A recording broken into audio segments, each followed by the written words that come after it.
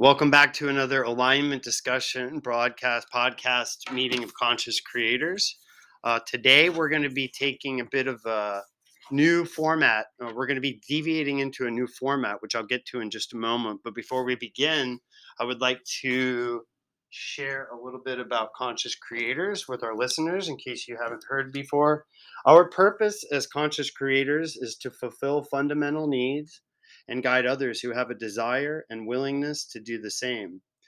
These needs are security, which we define as the need to be free from the fear of imagined danger or threat; connection, which we define as the need to share a sustained feeling of affinity with others; community, which we define as the need to relate and collaborate with others in a way that brings about mutual fulfillment; intimacy, which we define as the need to share a sincere and authentic connection with others; communication is the need to share or exchange thoughts, feelings, and desires with one another; creative expression is the need to bring something new into existence through deliberate and inspired action; sensation is the need to physically feel, especially authentic human emotion; progression is the need to gradually develop towards a more desired aim or state of being; and finally, the need for reflection is to engage in careful thought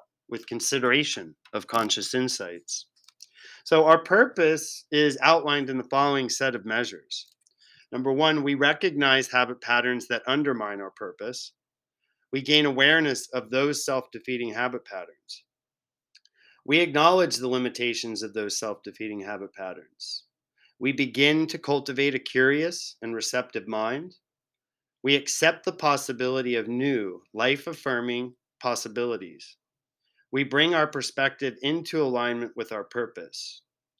We commit to acting upon the insights of a conscious and creative mind. We create space by releasing what no longer serves us. And number nine, we consciously create new, life affirming experiences. The way of the conscious creator is a spiritual practice. After achieving physical sobriety, many in recovery find that their established habit patterns diminish their quality of recovery and increase their chances of relapse. In order to sustain conscious contact with a greater power than self, recovering addicts need to become responsible for the mental effects of their undermining habit patterns. We practice meditative mantras to help the trauma affected mind become open to new, life affirming possibilities. Our spiritual practice mitigates the effects of self defeating habit patterns, much like chemotherapy can shrink tumors or medication can make a virus undetectable. This creates the mental space to reconnect with a greater power than self gradually over time. Our practice helps to overcome intellectual resistance through a direct personal experience. So, we're going to be going through a series of uh, alignment discussion dialogues where basically we're going to read the intro and we're going to invite folks in to ask questions and kind of go with the conversation wherever they're basically offering an hour out of their time to come in off the streets as like a layman and go like what the hell are you guys doing here? What is conscious creators? What did you just read to me? Like, explain this to me. Like, and through explaining it, through taking the time and asking the questions and being someone who's like asking questions and has a desire to understand, I get to answer those questions and help you understand. And through that, I get to understand, like, kind of the best way to write the final pass of the first book in a way that's going to be useful to people, as opposed to, because I'm not trying to make myself sound smart. I've only learned this in a way that I've learned it. I've been grogging this and downloading this and kind of working with I don't know what for a long time, but it's bearing fruit now. And so now I know that my job is to take this personal experience that I'm having, like this inner transmutation or this inner transformation I'm having with my own self, and be able to give it to people who have a desire to learn in a way it can be helpful to them. So, and today we have Nancy here, and so Nancy, just start right from the gate. Like, first off, check in, talk about where you're at. You were saying prior to us pressing record that you've had kind of a week, and so I just Um, well, you were touching on instinct mode. instinct mode, and I I haven't I can't say that I've been in instinct mode my entire life, but the pandemic brought out the worst for me. And I mean, it's really something you have no control over. It's isolating. It's everything that made me when I was young.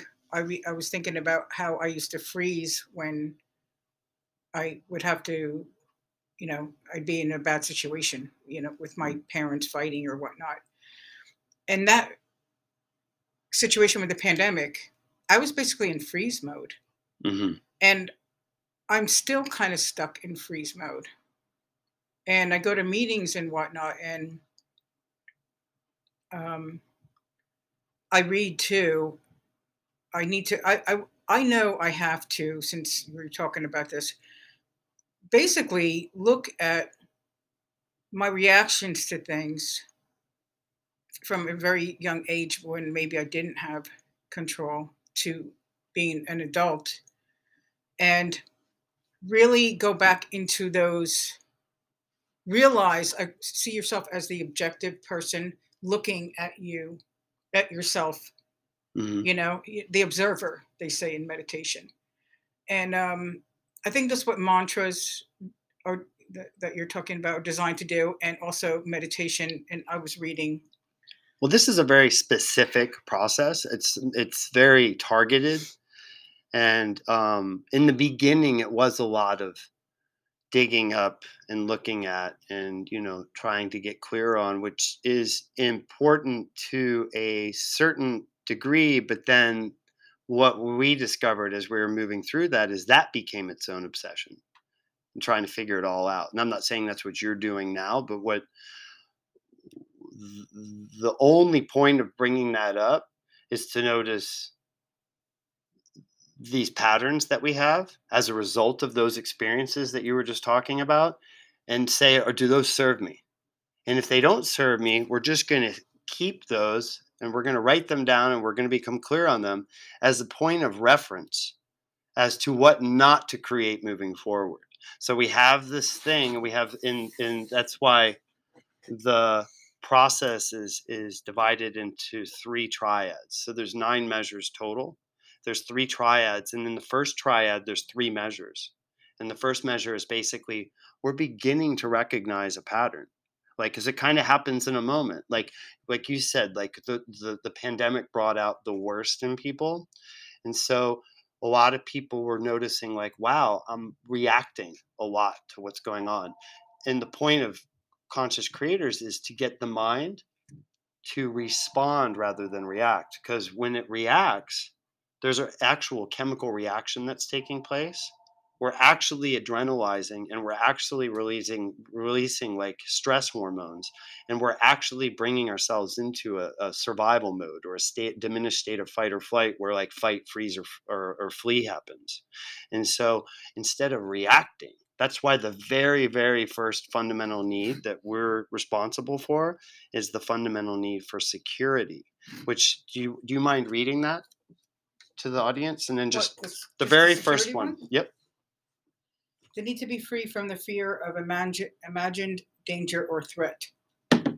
So we're not saying keep ourselves in a cocoon, and just keep isolate ourselves. And I'm not saying you're doing this, but people in general, everything needs to be real safe, and like we're going to limit any potential, like don't fall down, don't get hurt driving, like all that. We're saying that there is danger in the world, there is threat, but the ones we want to be able to distinguish, the ones that our minds are creating and imagining, from those that are observable and actually happening. Does that make sense?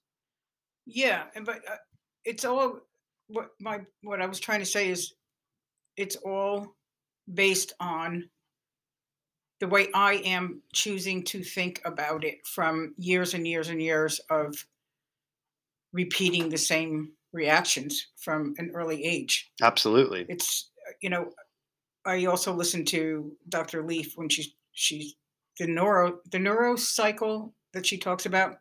is when you have a reaction to something Hmm. and an emotion. Like I had a really strong emotional reaction to something last week.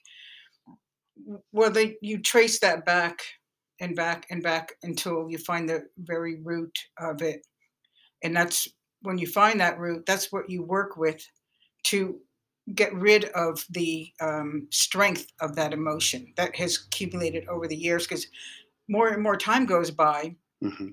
the stronger the reaction is, and it's not, if it's not a good reaction, it's these are like emotions on crack, Hmm. is what I would say. There's similar emotions that one would experience if they were smoking crack, especially coming down. Yeah, I agree. Yeah, I Yeah. really I didn't do crack, so but I'm sure there's something I did in my life where I can relate. Yeah. But that's the whole thing is like the one thing that bugs me about regular meetings. I don't need to talk about everything I went through in my whole life. Right. I know I've already done that, and I can only hear myself so many. Although I really get a lot when I hear how someone has started in this point and how they used something to help them because they got it didn't nothing was working, and then how they slowly come out of it.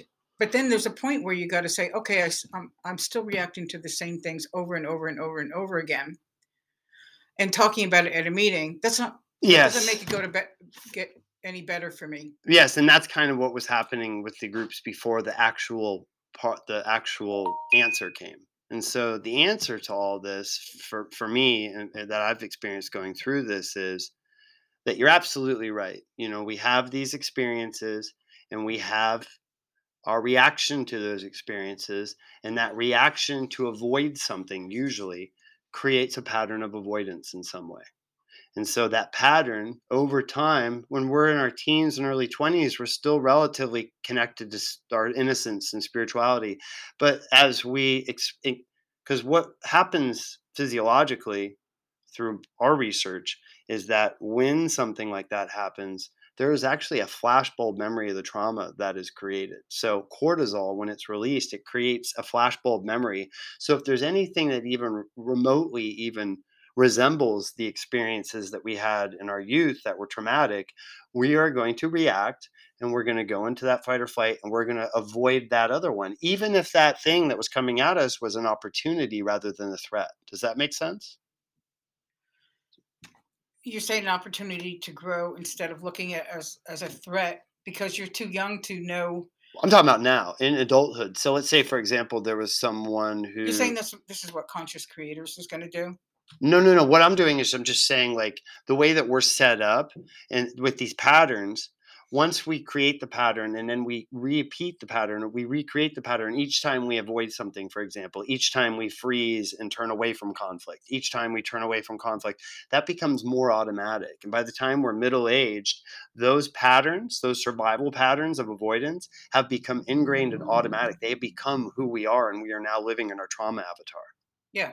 And so the only solution that I have found for that, there's no like, so it's recognizing the patterns that activate the fear, that turn on the avatar. And what Conscious Creator does is it goes in and we actually intervene upon those actual patterns and we put them into dormancy by redirecting our mind to focus on these desired possibilities. So we're saying we're hardwired that way, and where there's no AA meeting, there's nothing external that's going to change our like our neurobiological wiring that we have. We've created these thought patterns. They are ingrained and automatic, and they're absolutely who we are now. And we are possessed by this trauma avatar that tends to see things as threats and danger rather than opportunities for growth and expansion. So the only way to get out of that trauma avatar, to liberate our authentic self from that trauma avatar, is to increase our vibration. And we have to tap into the love consciousness and get out of the instinctual fear. And so that happens through the practice. Do you have any questions? I'd like to really keep it focused on because I know there's things with AA. This is more just about like I'm trying to impart this. And so like we just keep the focus on like asking questions specifically about this so this makes sense. So is this like for people who are have addictions, or is this something completely different? Or I thought this was mostly for people who had addictions and trying to go a step above. Sure. Yeah. So let's talk a little bit about open that up. What this we define it as attachment addiction, and so anyone who is possessed or is any authentic human self that is possessed by their trauma avatar suffers from attachment addiction. Because when you're possessed by your trauma avatar, we are attached to an identity that has a persona. We have a character. We have an identity. There's things. Does that make sense to you? Like we have beliefs that we support about ourselves. We have beliefs about the world. Mhm. We're not worthy. We're a victim. The world's unsafe. Whatever those things are, when we are triggered into fear and become possessed by that trauma avatar, all of those self-defeating beliefs become active. And we begin to connect to the world through a different lens. Does that make sense? Yeah, I just And so internally, what happens when that physiological change happens, there's no internal connection to spiritual love and truth anymore. We've turned away from that and we've disconnected as we've attached to this avatar and its identity. And as that's the that's the beginning of the attachment addiction. And then that lack of connection internally, that lack of inner wholeness and joy creates a void of incompletion. It makes us feel incomplete. We don't have what we need energetically, so we begin to attach ourselves to different mechanisms and intoxicants in order to compensate for that lack of power. so you just so basically, well, it is for any kind of addiction, but it doesn't have to be like a chemical addiction. It really encompasses all what you would say, all, I don't know if you could say programs here, but like if you're attached to a person, Mhm. that's codependency. And if you go to one of those meetings, this is just an umbrella for everything you could be attached to that's not healthy, that's not serving you. It's based on a traumatic incident that you reacted to, that that made you run and live in fear as Mhm. opposed to accepting it as a challenge, is what you're saying, Correct.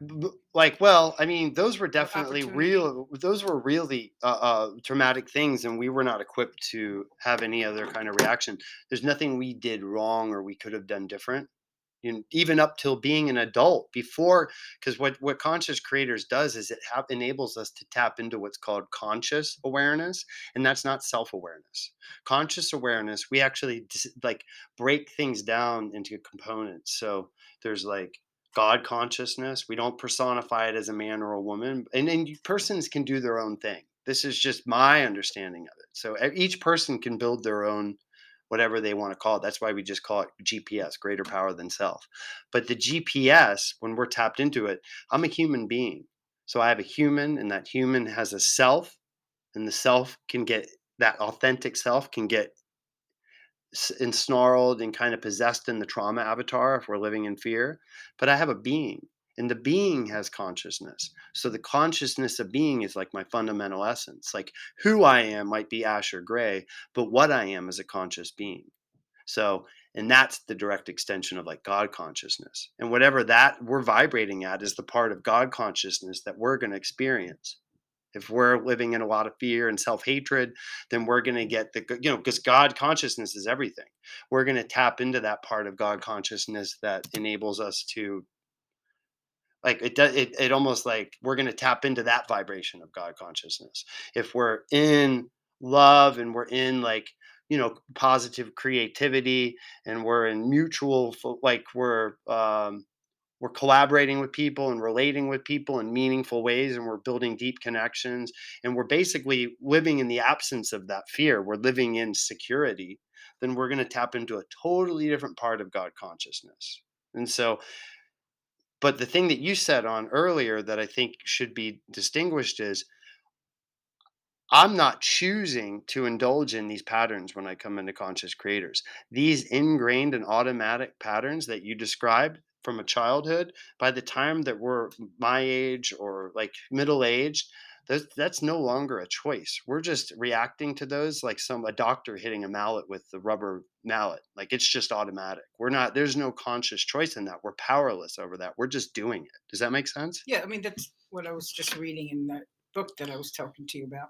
But the choice comes through the conscious awareness, because once we can see the pattern, like once we see the pattern as something we've created as opposed to something we are, see the difference? Yeah, I mean, that took a lot to.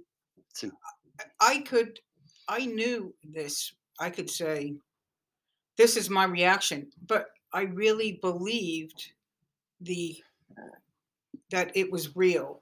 If I cannot, like, I grew up with certain beliefs, thinking all people have these beliefs.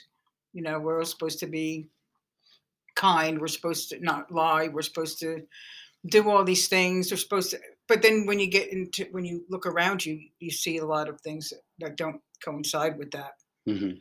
And Within but your own family or within society in general? I think in general, I mean, Yeah. starting with your family, right? And then So people living out of integrity with those values that you were trying to live in. Is that what you're saying? it's kind of, none of it really makes sense if you just say, um, you can't you you shouldn't lie. Mhm. Yeah, or in church it was like, don't you can't lie or you go to hell, right? um and then you see lies everywhere. It's just confusing because, and nobody talks about it. No one's like, well, they're probably doing that because they had some experience and they need to work through it, or what. Like nothing's explained, so it's just like nothing makes sense. Yeah. But um it goes so far back. I mean, it goes from really when you're born, Correct. Yep. and to think that everything you experienced is based on your own personal memory, but yet we have so much in common as human beings. So I think I find it really challenging to know, like, we have no memories the same. None, me and you, none of our memories are the same, ever. What do you mean? Well, all your memories are based on your life, and then those are your reactions to your own memories, and mine as well. You Yep. didn't live my life and you didn't react the way I did, Correct. but yet we both understand similar things, and we both want to feel security, and we both want to live with integrity or whatnot. So I mean, on some levels we all relate as human beings, but we're actually completely different experiences. Well, yeah, the experiences are very different, and the way that people have been relating through those experiences are very different. And those have been kind of what has made a person unique up till now. And what this is, and it's interesting because what you were describing was like this man made moral conscience. It's like, the religions, and even here, it's like there's these principles, and we're principled people. We're going to live in this conscience, and we're going to have this conscience of like do right, not wrong, and that kind of thing. And that's kind of that what's when the self is living within this reality that's basically controlled by all the trauma avatars, this is the fear and control consciousness. Then there's these hard lines, there's these like dogmas and all these things that have to be put on humans to get them to kind of heal and to submit and to like behave and to do all this thing. And so that is very much a possessed authentic self with limited spiritual awareness and connection, just kind of abiding or obeying to this oppressive thing of conscience. And so what happens with conscious creators is, as we begin to liberate the authentic self from the trauma avatar and reintegrate with that consciousness of being, inherent within the consciousness of being are the fundamental principles of being, and they're inherent within each and every one of us. And as we start to Wait 1 second. go for it. When you said, what is your authentic self, I mean, from before you were even born, or is it, what is your authentic self, is if everything we know is based on our own personal experiences and um, traumas or whatever, Well, the what is authentic, our it, authentic self? the authentic, the authentic human self began to become inauthentic the minute it was born out of the mother's womb. And in Conscious Creators, we talk about the Garden of Eden not being some weird place in Never Never Land, but it's actually in utero. And so when the serpent comes along and talks to Eve, the serpent's not talking to a woman, a girl. The serpent's actually the instinctual mind activating, preparing that human being to understand its vulnerability and need to survive. And Eve is just the receptive, feminine, subconscious mind of that human being. And Adam is the conscious, masculine, expressive part of the mind. So Eve subconsciously gets the message and then tells Adam, and Adam takes the action. Adam's the one hiding in the bush. Adam's the one who's demonstrating the thing. Eve's not even visible. So that's actually two parts of the same mind. Humans have a dual aspect. So there's the masculine and the feminine in every man and woman. And what happened during the pandemic was a lot of people's masculine energy, men and women alike, the expressive, the part, they became out of balance. They became very passive. They became very frozen because the masculine energy, because of lack of movement, because of lack of action to activate, to expression, it made everyone kind of dormant and docile and all that.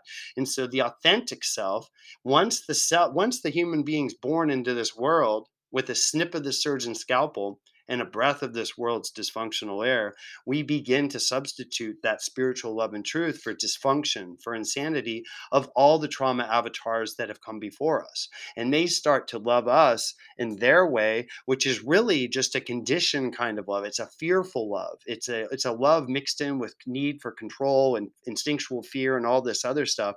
And so we begin to descend into matter, so to speak. We fall asleep. That's the Garden of Eden. So we're born and then we start going to bed. And I can remember Dylan and Emmy when they're very young, they were like playing with the stars. They were doing this weird thing. They weren't even here yet. Their bodies were here, but their spirits were still like traveling through the universe. And and as Dylan became 2 or 3, she's like, I just want to go back. I don't want to be here. Broke my heart because she's like, this is crazy. Like, I want to be 2 or 3 again when I was my closest I would ever be to my authentic higher self. And so that all that can happen to the authentic higher self is it can become worsened. And oftentimes it is worsened and it becomes corrupted. And so that does that answer your question about the authentic higher self? Yeah, I mean, I was It's the reading. one that's living in absence of the trauma avatar in Well, it's like this when you fear driven. meditate. If you meditate, you meditate and meditate and meditate. If you get that stillness, that's where it exists, in that stillness. There's no emotional reaction to anything in that stillness. You just are, and that's I agree. In fact, for 5 or 6 years prior to me having this practice, I would meditate, and what was happening was I was able to, in moments, whether I was in a yoga mat or running, or I would have these, I could create these uh, intervals where I was not possessed by the trauma avatar, but one with I was with God, or I was with love, or I was with my authentic higher self. But those were only like brief respites. And then I would descend back into the trauma avatar and I would begin living reactively and fearfully again. but And, once you get into that state and you understand that it can exist, well, then then you you know you can expound on it. Well, that's why this process has been so instrumental for me, because I understood that there was a way to respond and to love, and there was this other part of God consciousness that was very practical and accessible to me when I quieted my mind. So what this does now is I go through my day, and when I do the mantras, it literally just puts all the trauma avatar patterns to sleep. So now I'm moving through, I'd say 85% of my day non-reactively and non-fearfully, open and connected to that same energy that I was getting fleetingly through meditation here and there, and then descending back into chaos. It's great. Well, that's just the practice. It's not because I'm some amazing person. It's because this thing. So like, okay, so then that's why this practice is because meditating there and being passively and instilling the mind and quieting is one thing, but getting back to the dual nature of human beings. And this goes back to like books like, have you ever heard of the Kabbalion? No. It's Hermetic principles. So Cabal? the Kabbalion, Cabal, yeah. It's Kabbalion. based, is it? It's Hermetic philosophy. So the Hermetic philosophy, and actually was given this book um, about 6 months ago after I'd already been doing the thing. It just validated, because this goes back to like, this is one of the oldest like esoteric books. It's like 9,000 years old, and what it talks about is like gender and plane of like the principle of gender on the mental plane. And what it says is basically corroborating what I was talking about, is that there's the masculine energy, that's the expressive or the active part, and then there's the feminine subconscious receptive part of the mind. So that's the subconscious and conscious. Okay, it's the objective and the subjective. And so what has happened in the last 2 years that a lot of people have been affected by is because their own masculine energy was so plummeted from being inert. And then they were bombarded by all the news stuff, and they were highly suggestible, and they were highly like their receptive feminine subconscious was very receptive to what was coming at them, and it was a projection of energy and a suggestion and programming that really messed a lot of people up. And so in the past, what's happened is that a dominating person can dominate the minds of others, whether it's Hitler or Trump or whatever. They just send a stream of vibratory energy towards passive people who are mainly in their subjective subconscious mind, and those individuals react and become programmed, or react. Does that make sense? Yeah, there's They quite a follow that person. that's pretty common. But what happens with this is we're actually we're reactivating our masculine energy, men and women alike, by saying, I just love to be personally responsible. I'm already hardwired to act like a victim. So by me saying, I just love to be personally responsible for myself and my commitments, and then you wait 5 seconds, it's allowing that stream of vibratory energy to enter into your own subconscious mind and begin to change the nature of the impressions in there. And then you say, you do that one 3 times. Then you do, I choose to continue being personally responsible for myself and my commitments. And you do that 3 times. Then you do, I am continuing.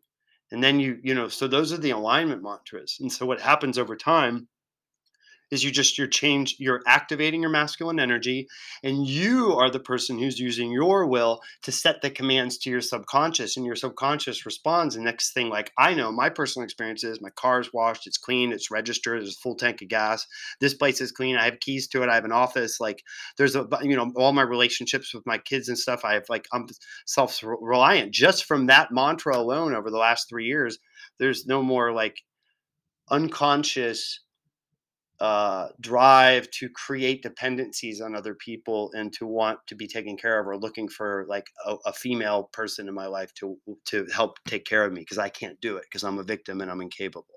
So it's put all that to sleep, and that's just one of the 21 mantras that we do.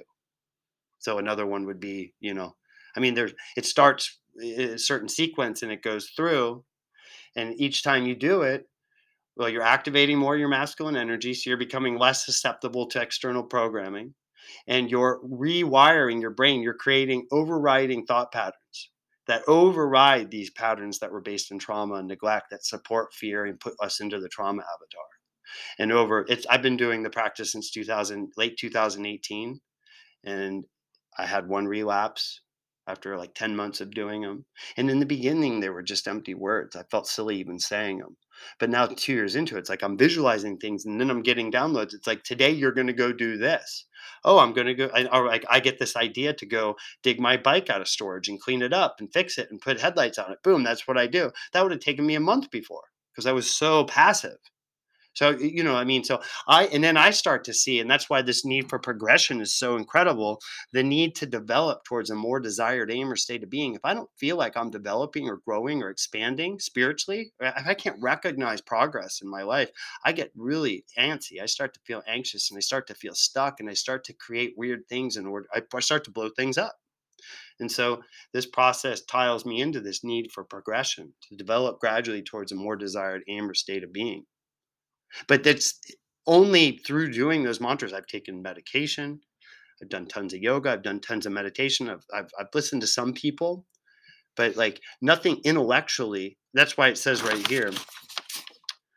Uh, it says, okay, this creates the mental space to reconnect with a greater power than self gradually over time. This helps us to overcome any intellectual resistance from our trauma avatar through a direct personal experience with spiritual love and truth. So I've actually intervened upon my trauma avatar. I've put it into a state of dormancy. I put it to sleep, and I've reestablished a connection with that spiritual, that consciousness of being, with what I am, my essence. And in that reconnection, then I can, like, there's no believing in a higher power like in the AA. I'm having a direct personal experience with something. I'm gaining spiritual insights from that. I'm collaborating with it, and I'm creating different experiences. I'm not like believing in something or having faith in something that may or may not show up. I'm doing the action, and it's my birthright to be able to receive from the universe because of the work I'm putting in.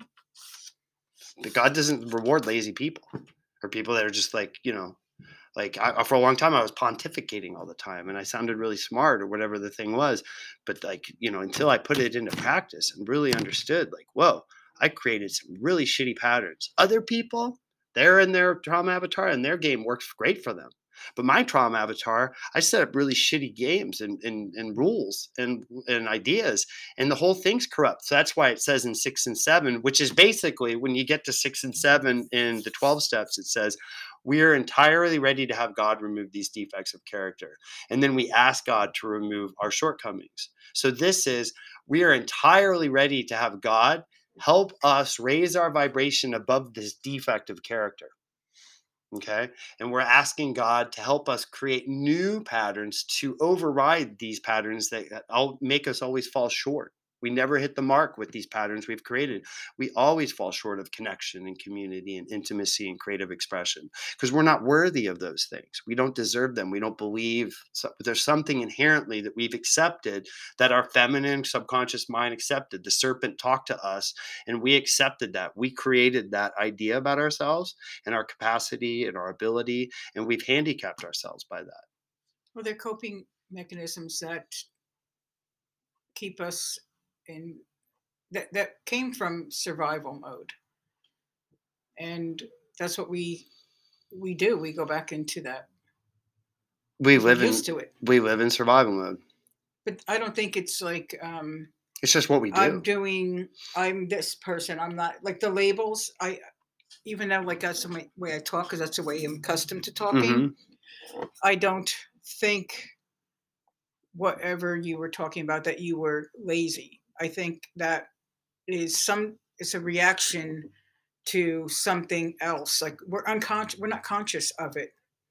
So we do something like I'm watching Netflix too much because I started watching it during the pandemic, and now it's like a new addiction, Mm-hmm. But it's not laziness. It's an avoidance, like of fearful things, because it's almost like inert. It's just being inert. It's just kind of being. It's freeze. It's freeze. Yeah, it's freeze. Placating ourselves in a frozen state. Yeah. So I mean, that's like I like to relate to things the non-judgmentally. Way humans are. Yeah, because we have all these labels and we don't know what a person's going through. Oh yeah. We don't know where a behavior that we're interpreting mm-hmm. as lazy is not what they're interpreting it as. This is our judgment of it. I was just calling myself lazy. That. Yeah, I know. But like when I think about, you hear it all the time, like with the defects of character. I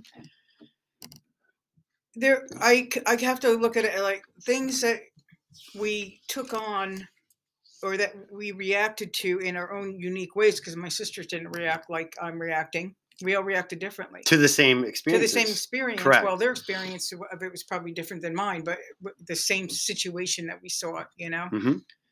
And we're human beings, and we are designed to do. We were designed for that in a way, but it's not. It is the part of us that's dark, and that's when you live in fear, you don't grow. You don't achieve things you want to. It's all very natural. It is. But it's where do we choose to go from here? Where do we choose? That's where it all comes down to, because I could just stay in that state. Well, I think the choose thing is really important, because all the way of the conscious creator process is going to facilitate for someone is they can create for themselves a similar experience. They can understand what it is to be, they can elevate their awareness and their vibration above this avatar, and they can see these patterns objectively. They not as a part of them that literally feels like they're going to kill. They can let the avatar die with those ideas that don't serve them rather than having to nail themselves on the cross like Jesus. And they can have the tools to tap into this essence, this fundamental essence, this love and truth spirituality within them, and have a practical experience with it in this lifetime. And they can always go back into the trauma avatar, but at least they have the roadmap to go have that. Because once you have that, you could say, I'm going to live in my avatar and I'm good. Or I'm going to live in this, spiritual love and truth consciousness. I'm going to live authentic, like from a more authentic place of being. Oh, I have the tools to do either of those. Then I can choose. But right now, it's not even a choice because they don't even have any understanding or recollection of what this other thing is. I had no idea what this thing was until I started living in it.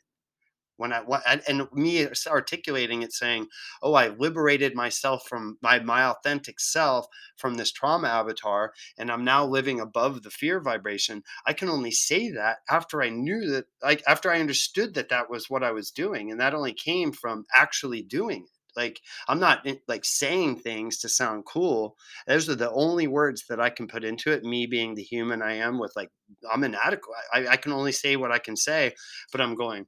I was possessed by my idea of things. And those ideas were fearful and they kept me hurting people and they kept me in, it kept confusing other people who wanted to love me and kept me in creative, chaos. It was miserable. You know what I mean? And I would come up for air, or I would inadvertently get into alignment in moments of surrender in the program when I was like really got my ass beat by drugs and alcohol or other mechanisms of addiction. And I would surrender, and my trauma avatar would just be like, I surrender. I'll do whatever you say. And that had a shelf life. But it was the difference between what's the word, compliance and surrender. Like I'm surrendering my need to be right about these ideas that are terrible. I surrender. I might not know, I could have been mistaken. And so that's why it's really interesting, like the fourth measure, for example, the first triad's really rough because it's like we're going through, we're showing you we're showing the individual the patterns, and then we're doing a habit pattern inventory to gain awareness of it. So we're saying, when I indulge in this pattern, my life looks like this. I am validating this belief about myself, neglecting this need, and I am attached and addicted to feeling this emotion. And we do that for each of the patterns. Does that make sense? And then we share that inventory. What's up, buddy? We'll be done in about 5 minutes. Then we share that inventory with another person, and in doing so, then we can move into like, okay, cool. That's what I do when I'm in those patterns. What else is possible for me? So when we begin to cultivate a curious and receptive mind, where then from that point forward, all we're doing is focusing on these new possibilities that we desire or we're curious about. We're curious because first it's curiosity. We don't have desire to experience these things, but we're curious. What would our life even look like if we were living in these patterns rather than the ones from the trauma and neglect? And then we start to raise our vibration and start to move towards them and cultivate in moments experiences where we're supporting those curiosities that then become desires. Because now I have a desire. At first, all I could do is be curious about something. Because it was like, how could I desire something I've never really experienced? Yeah, it's pretty intense. Yeah. There's a, what I'm seeing, you probably, maybe you can relate, I'm not sure. Um, when, okay, and I read this, and this is how I learned what I think is happening. Um,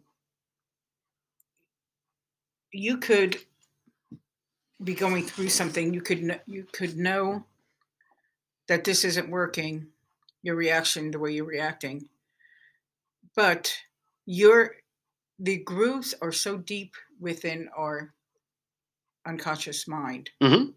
that it will tell you things to keep you stuck in the other behavior that is not serving you. Hands down. It wants to, it's so threatened. It and wants to live. it wants to live, and you could feel terrible, or I could feel terrible. So I'm feeling like, oh well, I'm really upset about this thing. I'm not really reacting to it though. I'm going to do something else. And then that groove will go, oh, no, you're not. We're Hmm. going to push it down. We're going to put you in situations where it's going to affirm that belief because we're not going away. Exactly. It doesn't want to die off. It doesn't want to die off. And that's really tough because you want to get to that point. I want to Well, get to this point. really, really quickly, the interesting thing about this particular process, it's designed for people such as me, because what you're describing is my life. I would start to get towards the end, rim of the barrel, and then the other crabs in my mind would pull me back down again, over and over and over and over again. And so I was a victim of that cycle. And so what this does, that's why it says on progression to develop gradually towards a more desired aim. It doesn't happen so quickly that that thing freaks out and pulls the rug out from underneath me and I sabotage.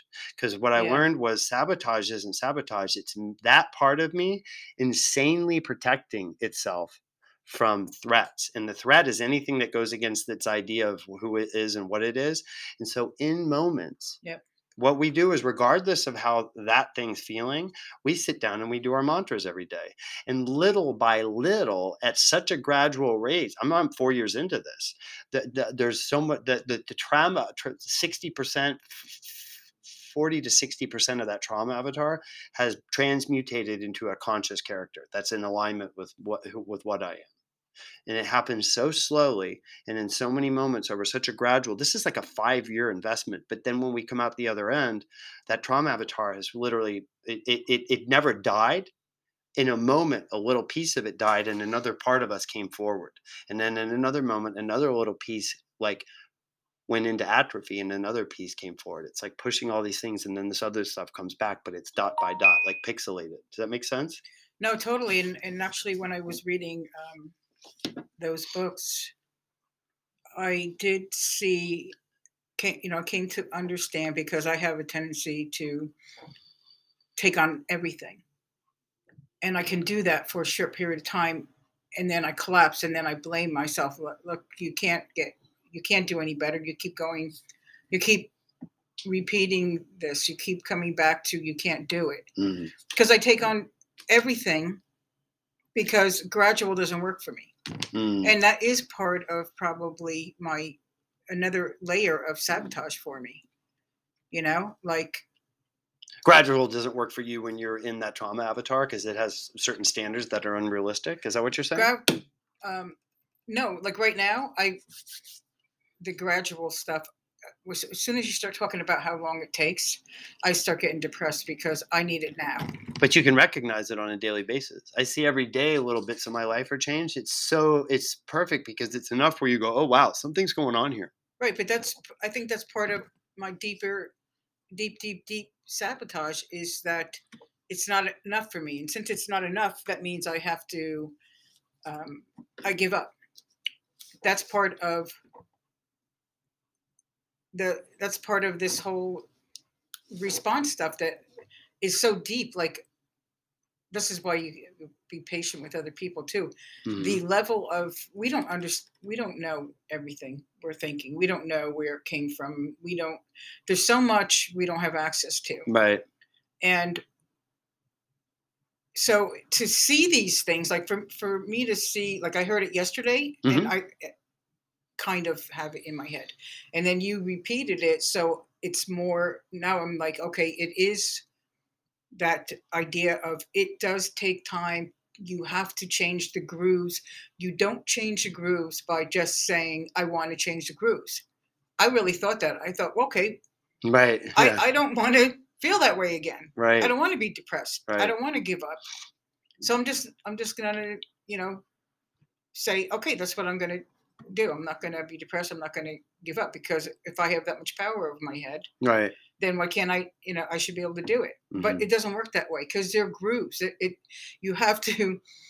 Well, we did just know they're there, but if we're retraining our mind and disciplining our mind to focus on, what's the thing, on like whatever the desired possibility is, like what, we only have a couple minutes now, but like if we keep redirecting our mind back and every day sit with this possibility, pretty soon what happens with those grooves, we're not changing those grooves. They never disappear. They don't erase. They just go into atrophy and they become inactive and they go into a dormant state, and they no longer affect us because they're inactive. We have to become triggered for those to turn on anyway. And then most of the time, we're keeping ourselves in situations like I was keeping myself in a situation with the living situation with the woman we were participating in this dynamic. And I felt really whatever. And I was just like, I was constantly triggering myself into my trauma avatar by participating in this dynamic with my roommate. And I didn't realize I was doing that. So, it literally starts with just, on a daily basis, getting the mind to start being open to these other ideas, because it's wherever we put our focus is what's going to be given to us. And so if we're not going to try to like wrestle with fear, we're going to cultivate courage. We're not going to wrestle with our thing of like us, being unwilling to receive love from others. We're going to focus on expanding this capacity for love.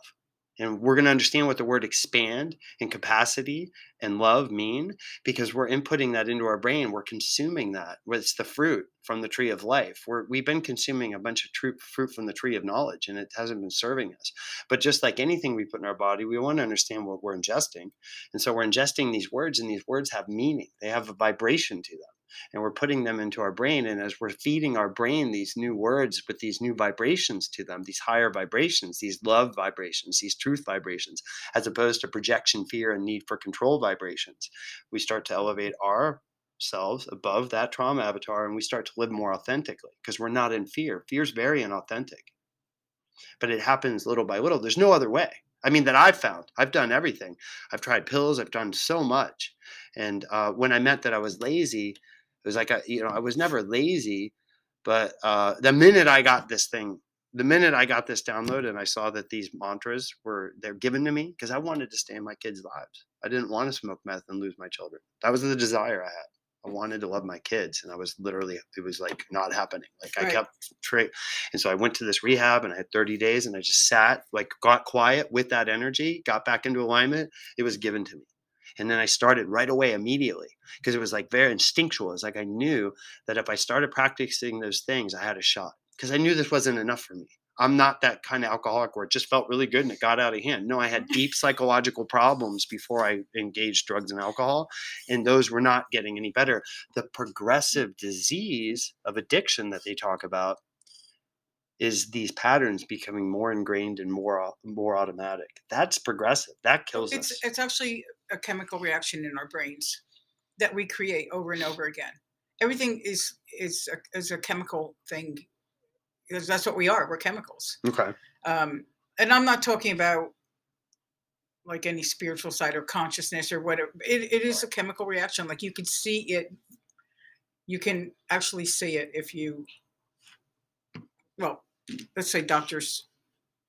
I don't know how they map it, but anyway, it is a chemical reaction, and there are ways to change your brain chemistry. Neuroplasticity is what I'm talking about. And that's what this is. This Yeah. is literally rewiring your entire brain out of trauma and into love. Right. So that's Period. why I talk about grooves, because it's just the way that they talk about it, and it makes sense to my brain to see that as a record that has been playing over and over again, to the point where I'm not even playing the record. That's how the book describes it too. And there is like a certain age. In this one book that I'm reading, they say it's there's a neuroscientist.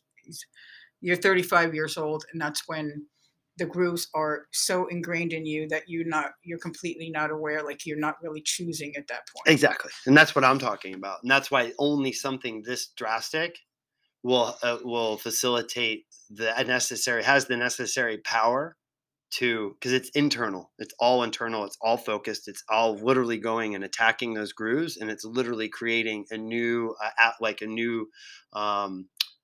a culture. It's like you've been playing on the Cleveland Browns, who have been 1-16 for 20 years. You're putting new players on that team. You're putting new coaches in there, because there's two things. There's the thought patterns, the actual wiring in the brain that creates the patterns, and then there's the impressions that are stored in the subconscious. Those are two different things. So the patterns are fueled by the impressions we feed our subconscious. And so the patterns aren't in the subconscious, the patterns are in our mind, but they gain fuel from the fearful impressions we keep feeding it to keep them active. And so that's what we're literally possessed by that. Right. And so the only way to get that is to recognize that we're possessed by it, intervene upon them. Because we don't first start off with these alignment mantras. We do possibility mantras first. We have to present these things to the mind in the form of a possibility, not, oh, you're sure. Like if someone believes they're ugly, and you're like, oh, tell yourself you're beautiful. That part you talked about earlier in the podcast where you're like, it wants to stay alive, it'll deflect it, it'll sabotage, it'll help, it'll make us dissociate and deflect any type of that bullshit. So that's why instead we say, I accept the possibility of being beautiful. I accept that being beautiful is possible for me. I accept that I can now be beautiful. So we go through a whole phase with just possibility mantras prior to the alignment mantras, because we have to ready our mind to even receive these possibilities. So the mind first needs to become neutral. Like, I don't know, just live in a question. Maybe I'm not ugly. That's the first part. And then from maybe I'm not ugly, it's like, oh, I might be beautiful. And we do that with each of these patterns. Well, those are just words when someone says that to you. Just you are beautiful. That's just an example. But... No, I'm not saying it could be with anything. Oh yeah. Anytime someone just says something like, "Oh, well, just be happy then." Those are just words strung together. They're not seeping into my mind like an energetic change that is like, oh, wow, thanks for saying I should just be happy. Now I can do it. Yeah, it makes you want to punch them in the face. And actually, what the reason why I form it in the form of the possibilities is we call it the insecurity guard. The insecurity guard doesn't react. That trauma avatar won't react to a possibility the same way it will an affirmation. So accepting that something's possible lets those impressions seep into the subconscious and get past the sentinel or the insecurity guard and begin to change the culture of impressions that are in there. And once there's enough impressions in there that support love and truth as opposed to fear and control, well, then we can liberate our authentic self out of that trauma avatar identity. Does that make sense? Yeah, it's very hard. It's not that hard. You just sit down and do mantras a half hour a day for 5 years. Yeah, but it's not something you just. It's changing your whole way of being, especially for me, like being older. It's just like, wow. Mm-hmm. It's very 2 years, especially more than 2 years of being in this really, really death-like state. It's not like I've come out of it, but I'm still there. Half of me is still there. Totally. Maybe more than half. I get it. And that's why I say it's hard, because it. But is it possible? But is it possible? Yeah, I mean, I got up. That's one. No, that's what I'm saying. But that was the first part. But I mean, actually changing the vibration of us as a human being, reactivating our masculine energy. This over here knows it's possible. This over here is saying, no, it's not. You're just lying to yourself again. So my experience is I go and I talk to that part that's saying, no, it's not. And I grab it by the hand and I say, come on, we're going to go check it out. This game where you're playing is inadequate. It's insufficient. It doesn't work anymore. We have to try something new. Well, I understand that you're scared, right. But like we're dying. Like literally, you're killing me, and you're not going to have any game if you keep going like this because I'm going to have cancer. No, really, that's how everyone dies. It's just funny that how we're not really. It's possession. We're just all these thoughts, We're just all these thoughts. 30 seconds. Thanks, Asher. 30 seconds. Thank you, Nancy. Thank you for spending an hour just kind of helping with the process. I know it's a lot, and I wasn't trying to. I'm not doing anything else, but just trying to clarify the message so I can be helpful to other people. So are we off? We're done right now. Thank you, guys.